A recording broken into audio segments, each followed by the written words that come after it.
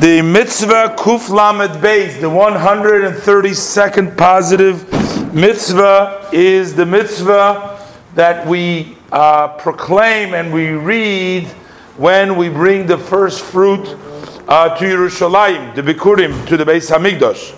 And then we relate how God has saved us, protected us from our very beginning, and how the Yaakov situation, he started out, and Hashem has taken us out of slavery of Egypt and all that they have afflicted us. And we must thank Hashem for all this, and to ask Him that He should continue to bestow upon us the blessing. And this is all done at the time that we bring the first fruit, the Bikurim. This is based on the verse that it's written in Devarim. It says, "V'anisov amartu lifnei Hashem Elokecha, Arami Oived Ovi." You should raise your voice and you shall say before God, your God, an Aramean tried to destroy my father. Of course, those of us are familiar with the Haggadah. We say this piece also in the Haggadah, and the rest of the section of that portion that follows this verse. This mitzvah is called Mikra Bikurim, reading of the Bikurim.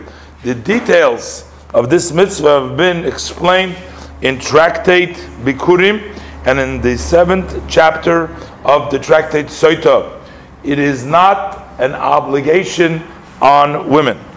The positive mitzvah Kuf Mem Ches 148, which is the warning that the Kohen should not eat Bikurim outside of Yerushalayim. And the pasuk states, "Lo yisuchal lechol b'shorecha v'goymer trumas yodecha." You cannot eat in your cities. I mean, you have to bring to Yerushalayim, and it lists there a lot of different things, but it also says trumas yodecha and the separation of your hands. And we are saying by tradition that when it says the separation of your hands, that means bikurim. Trumas yodecha means the bikurim. Well, normally truma could mean the regular truma that one gives to the kohen. That's not the bikurim, but regular truma. But the Rambam explains, because the pasuk lists all items beforehand that need you to bring it to Yerushalayim, the Torah says, and then it gives you a general rule, utrumas yodecha. So this has to be bikurim without a doubt. Because by Bikurim, the pasuk has already says in the Parshas Kisavoi that you got to bring it to Yerushalayim. But regular Truma, it's known that does not have to be brought to Yerushalayim, wherever you are. It doesn't need to be brought anywhere. So how could the Torah say over here that you can't eat it in your cities when there has never been an instruction to bring it there? So this Trumas Yodecha has to mean Bikurim. Now the Sifri learns a little different. He brings down in the other opinion, he brings down, but from here we also see clearly that Trumas Yodecha means Bikurim. But the Sifri says that the pasuk is only coming to teach us for one who would eat Bikurim without having read the special portions that the Torah says you have to read when you bring Bikurim. So if you eat it beforehand, that your Oiva Loisa said. The Sifri over there says that you don't really need it for eating Bikurim outside of Yerushalayim. We can learn that from Makal V'Chaim, by Sheni. But nevertheless, that's the other opinion of the Sifri, that this is not about eating it outside of Yerushalayim, but it's about eating it without having read the verses on them. But the Rambam explains, not reading the verses, we already explained in the Gemara Makis that when the liability, with the Torah says leisucha, which would be malchus, would only if you ate it, if the kohen ate it before you placed it. In other words, what you do is you place the bikurim in front of the mizbeach, and then you also read the psukim. But if, let's say, he placed it and he didn't read the psukim, he still would not get malchus in them, because placing it is the main thing. Even though the language in the Sifri is without reading on them, but the Gemara says you have to place them. After placing them, you're potter for eating them, even though you didn't read the psukim, you would still be potter. But he says that Bikurim also has the same condition like we have Meiser Sheni, which this belongs to the Yid, who brings it up to Yerushalayim to eat. So over there we say over there, if the Yid would eat it outside of Yerushalayim, he will not be liable for eating Meiser Sheni outside of Yerushalayim, unless it had first saw the face of the house of the Beis HaMikdash. Face of the house, in other words, it had to be in Yerushalayim. If you would eat Meiser Sheni before you ever brought it to Yerushalayim, then you're not going to be chayiv the lav, you're not malchus. So if somebody eats after it already saw the face of the Beis HaMikdash Yerushalayim, and you eat it before you place it, because after placing it is again also not. So if the kohen would eat it any time, and we'll see in a minute, only the kohen, because the Yisrael has a different. It's actually mitzvah de shamayim.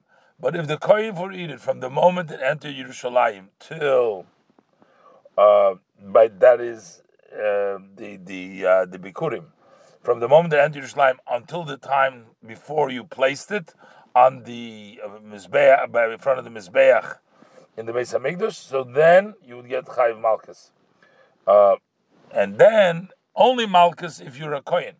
But if you are a Yisrael, so then you're mechuyev misa b'dei shamayim.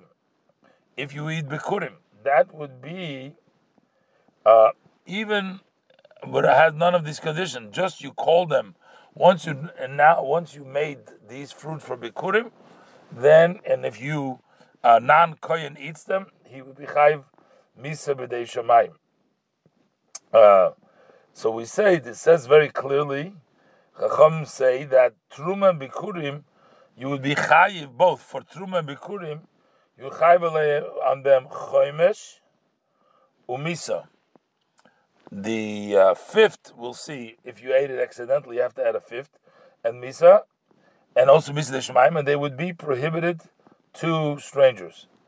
So what happens is like this: if a stranger eats intentionally Bikurim or Truma, then you chayiv Misa B'dei Shamayim. If you eat it accidentally, then you have to add to the amount that you have to pay for eating the Truma and the Bikurim, you have to add a fifth. Like by Truma, you have to do it for Bikurim too. Because once you call them Bikurim, so then they became Trumas Yodecha. That means Trumas Yodecha, they become like Truma, and all the laws of Truma apply to the Bikurim, because at that point it's Bikurim. So the Rambam says, I want you to understand very well, so you don't get mixed up over here. A kohen, if he eats Bikurim, from the moment it sees the house, from the time it comes to Yerushalayim, before you place it in the Azorah, where you place the Bikurim, you get Malchus. And the warning from that is, you shall not eat in your gate with Trumas Yodecha. Trumas Yodecha is referred to the Bikurim, as explained in Gemara Makkas. Just like, even though the Kohen owns it, but eating it before the Hanoche would still get the Lav, is the Malchus. Just like a Yid in his Meiser Sheni, if you're going to eat it outside of Yerushalayim, you're eating your own, it belongs to you. Meiser Sheni doesn't have to give to anybody, it belongs to the person. But yet, before you, if you eat it outside of Yerushalayim, you get Malchus, even though it's yours. But a Yid that eats Bikurim, and the Bikurim is after it sees the house, the Pnei Habayis, which means it enters Yerushalayim, it doesn't matter where you eat it. In Yerushalayim, you're still going to be chayiv. Once it got the definition, the Rambam said before, you shekoram. So it looks like when he called them shekiva shekoram yisal trumas. But the koram means when it comes in here. Rambam writes only when it enters the Bro Pnei Habayis, you enter Yerushalayim. But once that became bikurim, everywhere you eat it, you'll be chayiv misa b'dei shamayim. And the warning for that is chol zor lo yochal kodesh, as was explained in the mitzvah 133 of these mitzvahs, as the mitzvah has been already explained in the Gemara Makkas.